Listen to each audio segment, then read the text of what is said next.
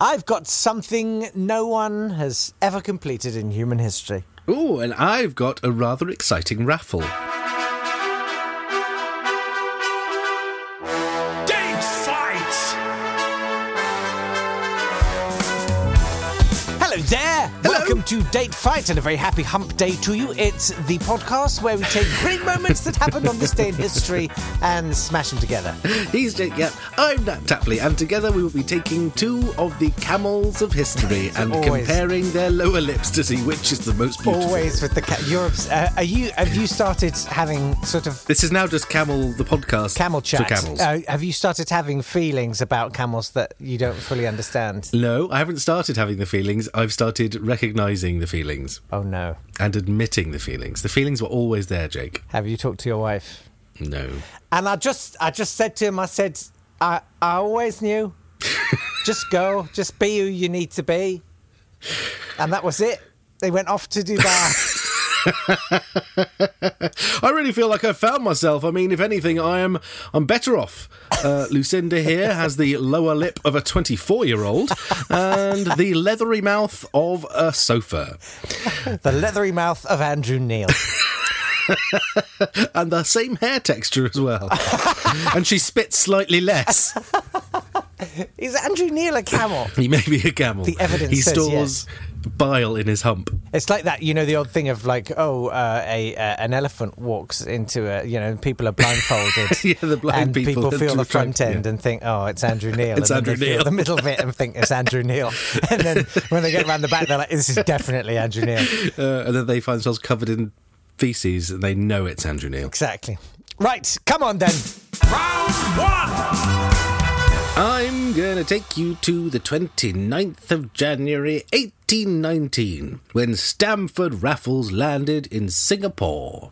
I'm glad you did this one. I want to do this one simply because of the name Stamford Raffles. And then I started reading about it and I thought, this is too hard and fiddly and I don't know how to milk any gags out of this. And so I'm thrilled that you've done it and I can't wait to see what you do. Fortunately, I feel no compulsion to get any gags out of it at all. I feel no responsibility to entertain the listeners in the slightest.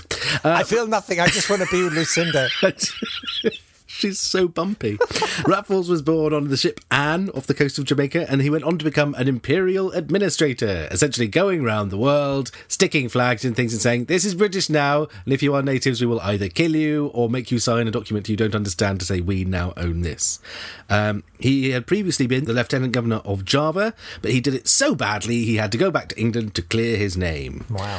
When he went out to what was to become Singapore, Castlereagh told him, don't make the Dutch cross, so he promptly went with Mr. Farquhar and made the Dutch cross. It's not my fault he's called Farquhar. No. Farquhar will be turning up a lot in this story. That's fine. So anyway, they got to what was to become Singapore and they found lots of local leaders there. And so they had to essentially decide who they were going to talk to. They talked to Hussein Shah, and they said that he was the head of the whole island. Hussein Shah had previously been the crown prince of Johor, but had lost Johor when his younger brother had stolen it when Hussein Shah went on a trip. What? So it's like your Xbox, isn't it? Yeah. On your gap year. It's like your whole room when you go off to university, True story, Mum. mate. Yeah. Get it all out. Suddenly your younger brother's got it.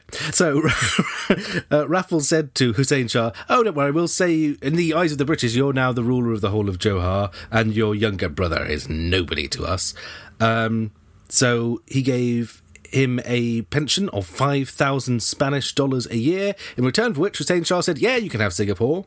They also spoke to Temengay Abdul Ram, who ruled another part of Singapore, and they gave him 3,000 Spanish dollars a year. Now, those amounts of money, in today's money, are £287,000 and £172,000, which wasn't bad. No.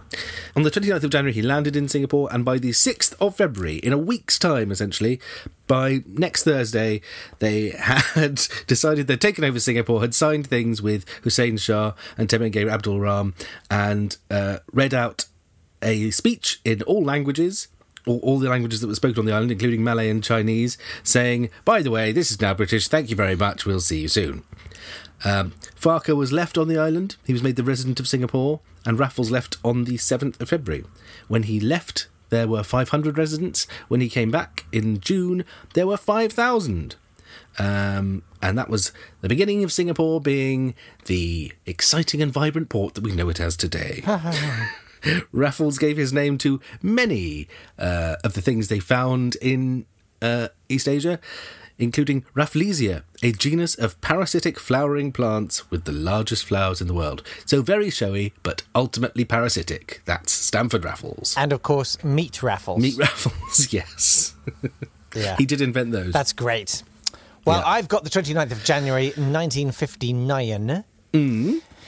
And I'm taking you to Sweden, to Stockholm. Oh, thank to a goodness. I venue. hope someone would. I know, right? So I'm not stuck here.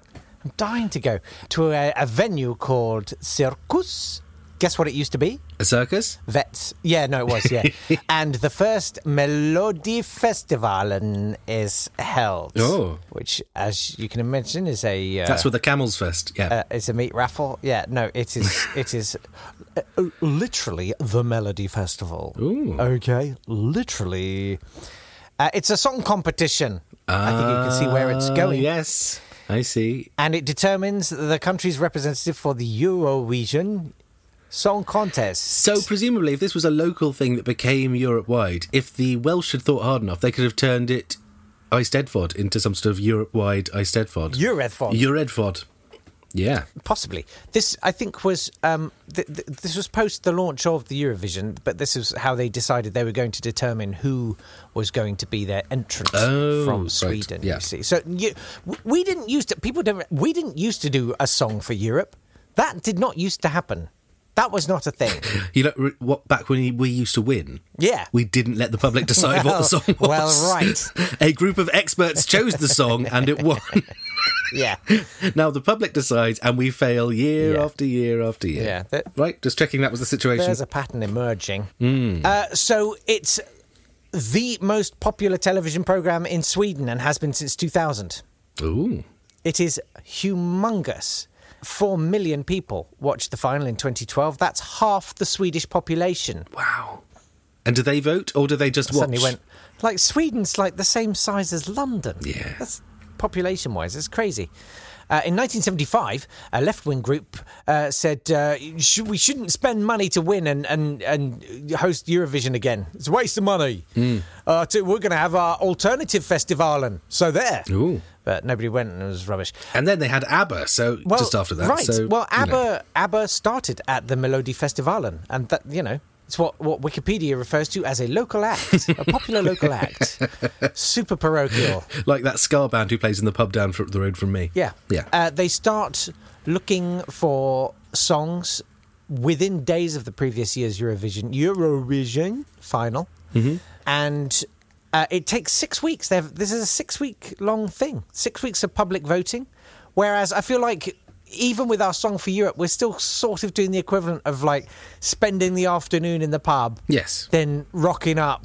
Entries. Kind of going, go and put on something I know. Our Put on entries are something I always know. terrible. We've completely misunderstood the competition. We think it's far more of a novelty competition than it actually is. So we'll put on something really weird when everyone goes, no, that's not a good song. Stop it. Yeah, everyone goes, and then we complain, go, it's all politics. Oh, they won't vote for us because just because we put in rubbish songs deliberately every year, they don't vote for us. It sort of feels... Or some sort of anodyne act that no one's ever heard of. I think it's a fair analogue to say it's like straight people going to Pride. You don't really know what it's about.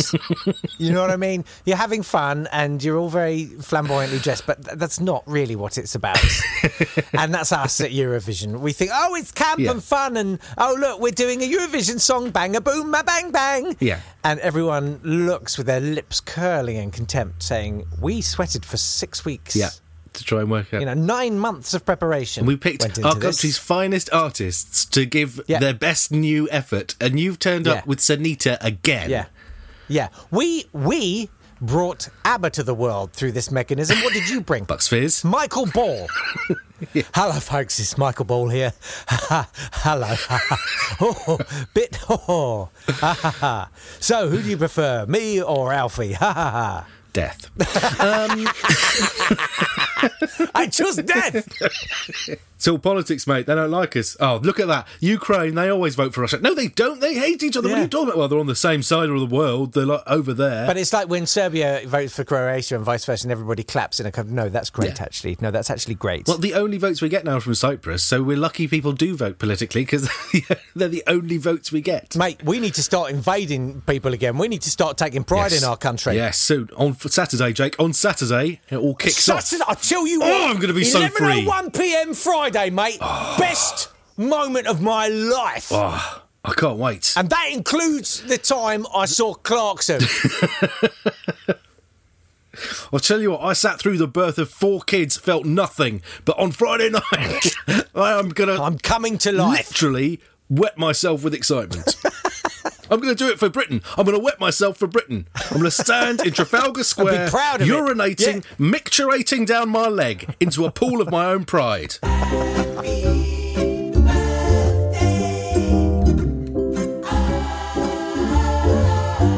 Happy birthday to Jermaine Greer, who I haven't written a joke for because it wouldn't be Jermaine. There, you see, it just came to me as I was saying. There we go. She was like, it's like, oh, really great, really whoa, whoa, whoa, whoa, whoa. Yeah. Okay. Yeah. But she was fun in the 1960s, 70s, 80s, 90s and early 2000s.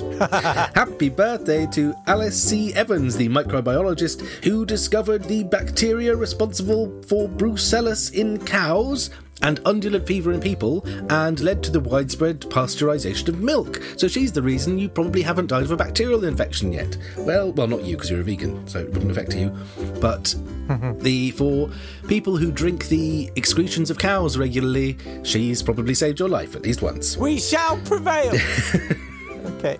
And don't drink raw milk, people. That's a very, very silly idea. I would say drinking the breast milk of another species is a weird idea. It is pretty weird. But especially if you don't take all of the weird funguses and bacteria that are living in it out of it. It becomes a weird... No, that's not the weird bit, Nat. It's the most dangerous bit. The weird bit, sucking on another animal's... That's weird. Says you. You should try Back it. to Lucinda. I haven't met an undulate I wouldn't have suckled from. And haven't. Happy birthday to Tom Paine, the 18th century knicker manufacturer and revolution enthusiast who got off from being beheaded by having a cold one day, which we discussed ages ago. Happy Death Day to Field Marshal Douglas Haig, the Field Marshal of the British Expeditionary Force of the First World War, who came up with the idea of walking very slowly at the Germans and seeing what happened. That was a good idea. After the Battle of Verdun at the beginning of 1916, he thought the Germans they'd had enough, and there was a devastating victory in sight at any moment. That was the beginning of 1916. The war ended at the end of 1918. Anyway, that's military genius Douglas Haig. Happy Death Day to Edward Lear. He wrote great poems about people having beards full of birds. There was a young poet called Lear who's dead. There we go. And also happy Death Day to Janet Frame, whose original name was Nene Janet Patterson Clutha. She was a New Zealand poet who spent many of her years in a psychiatric ward and was only prevented from having a lobotomy by the fact that one of her collections of poetry won a National Literary Award days before she was about to be lobotomised, which made the doctors think twice about lobotomising her. Wow, that's horrific. Yeah, that's Janet Frame. Her poems are available in bookshops and libraries near you. Check them out, kids. Yeah. Here's the new Don't one. Don't lobotomise anyone. Read poetry.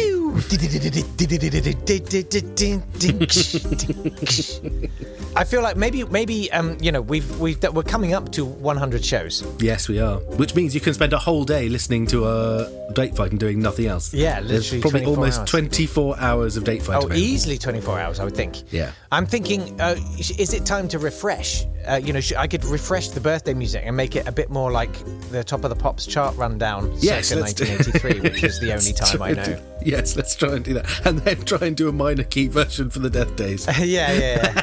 It's possible. Anything's possible. Round 2. After the froth of Eurovision in round 1, it's time to get a little bit more real with you. So I'm going to take you to the 29th of January 1980 and the international debut of the Rubik's Cube. I'm sorry.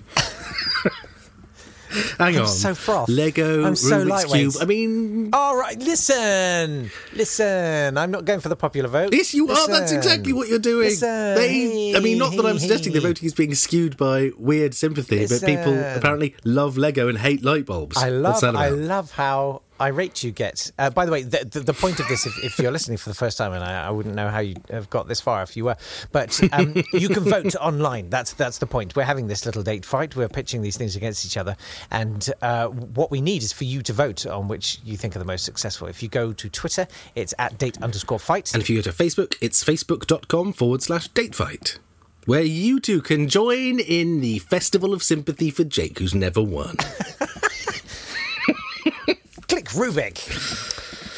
Invented in 1974 by a sculptor and professor of architecture whose name was Erno Rubik. It is the world's best-selling toy. Is it? Now, I know you enjoy a fun fact. The number of different permutations of a Rubik Cube. A Rubik Cube is approximately 43... What do you think the next word's going to be? Trillion. Quintillion. Oh, I was only off by a power of... Yeah, by a magnitude of...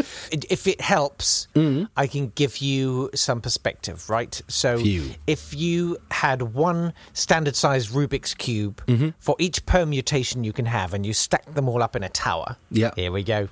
It would topple and kill you very soon. How high would that tower be? Yes, it is higher than the Eiffel Tower. That doesn't sound like 15 quintillion of them, though. No. 15 quintillion sounds like... Well, it is higher than the Eiffel Tower by quite a magnitude. Yes, okay. Guess how tall it would be. It would reach to Venus. Well, I'm going to say Proxima Centauri, our nearest star, is 4 light years away. Yeah. This would be 261 light years high. I don't believe... I mean, I don't think you can stack them in space. You have to have really strong blue tack. Yeah, you'd have to have a ball of blue tack the size of all the planets and the sun combined. That's amazing. That's amazing with Jake and Nat. That's our new podcast. Yeah. Amazing Fight. Things you never knew. Oh, keys. What's custard powder? What's up with keys? You always find them in cobblers. Why do cobblers have keys? What are they doing with all the keys? Actually invented by Alfred Bird's wife. Go on. Fun fact about keys, they were invented by a shoemaker in Dresden in 1403. Called Timpson. Not true. Yes. I feel it's pathetic, but I now feel I need to correct what I just said about invented by Alfred Bird's wife. Alfred Bird invented custard powder because his wife couldn't eat eggs. Really? I'm sorry, I'll shut up about custard powder. It's like I went somewhere pointless and then said something pointless and then felt the need to correct make the a pointless correction. I'm sorry. Oh, good. That's amazing. That's amazing. I'm going to take you to the 29th of January. I'm going to do something real now. Some real stuff went down in 904. You're going to do one of these inviolate ones, aren't you? That no one, you can't possibly vote against it because it was a horrendous massacre or something. Go on. I wish more people had been massacred on the 29th of January. 904. It's the consecration of Pope Sergius III. Oh, it's a pope. Who cares? It's just another pope. Glass is ready, everyone. Oh, popes. This is a pretty exciting pope. This is at a period where we're going through popes at a rate of knots. Like literally every couple of months there's a new pope. Wow. When he became a bishop, Pope Sergius, as he was then, Pope Formosus was the pope. Is that like the Pope of Ants? Yes, he's the Pope of Ants. He emitted formic acid from his mouth and could melt whole synods. He was actually blind, but he built loads of bridges. Pope Formosus didn't like Sergius because Sergius supported Emperor Lambert, or Lambert probably, who was the enemy of Pope Formosus. So Pope Formosus sent Sergius to be a bishop miles away from Rome. But in 897, Formosus died. 7 months later, he was put on trial by Pope Stephen VI, who wasn't even the Pope who came after Formosus. There was one in between. Boniface VI lasted a couple of weeks, I think. So anyway, they dug his corpse up, brought it out, and actually physically tried Pope Formosus's corpse. No. For perjury, yes. He was in the dock with them. He's in the dock, lolling to one side. Holding their Formosus noses. Yeah. Objection, Millard. He seems to be falling apart. So Sergius came back to Rome for that, and he joined in the posthumous trial of Pope Formosus. The next year, the next pope, they went through another pope, Pope Theodorus II. He died, at which point Sergius said, right, it's my turn to be pope. Everyone else has had a go. Must be my go now. But he didn't win. John the IX won. And his first thing John the IX did was call a synod and excommunicate Sergius, who fled to Tuscany. John, within a year, was thrown out of Rome by the anti-pope Christopher, who took Rome by force. Good Lord. But once he had Theophylat, who was a local military leader who'd been left there by Louis the Blind, rebelled and threw the anti-pope Christopher out and invited Sergius to at last come and be Pope Sergius III. And he came in, was very happy. The first thing he did was have the anti-pope Christopher strangled in prison along with his predecessor Leo V, who for some reason was Leo V. We didn't even see in that list of popes we've been through in about 6 months. He was still alive for some reason in a prison. He promoted all his family, had an affair with Theophilus' daughter, which was arranged by her mother, and she gave birth to the future John the XI. And that's Pope Sergius III. He's the crazy pope who strangles people and has affairs. This sounds very much like Brookside. This is a proper kind of... It absolutely was. I mean, the list of popes there. So this is in a 2-year period. You've got Pope Formosus, Stephen VI, Boniface VI, Sergius III, Theodorus II, Leo V, and the anti-pope Christopher. It is a veritable Pope opera. Thank you very much. Thank you. Thank you very much. Imagine how long I've been sitting there waiting to say that. I'm imagining exactly how long. I know how long. I loved your popes. Thanks. I loved the No, I don't know, Dan. I don't want pity. I don't want sympathy. It's fine. I mean, just get out and vote, guys. That's it for today. Yeah. No, I'm shutting you down. I'm Tarantino on Channel 4 News. I'm shutting you down, okay? This is not an interview. This is a commercial. We will see you tomorrow. Yes. We're a little over time. Thank you very much indeed for your attention. Yes. We crave it. We do so much. And tell your friends and hurry back. We'll see you tomorrow. Take care. Bye-bye.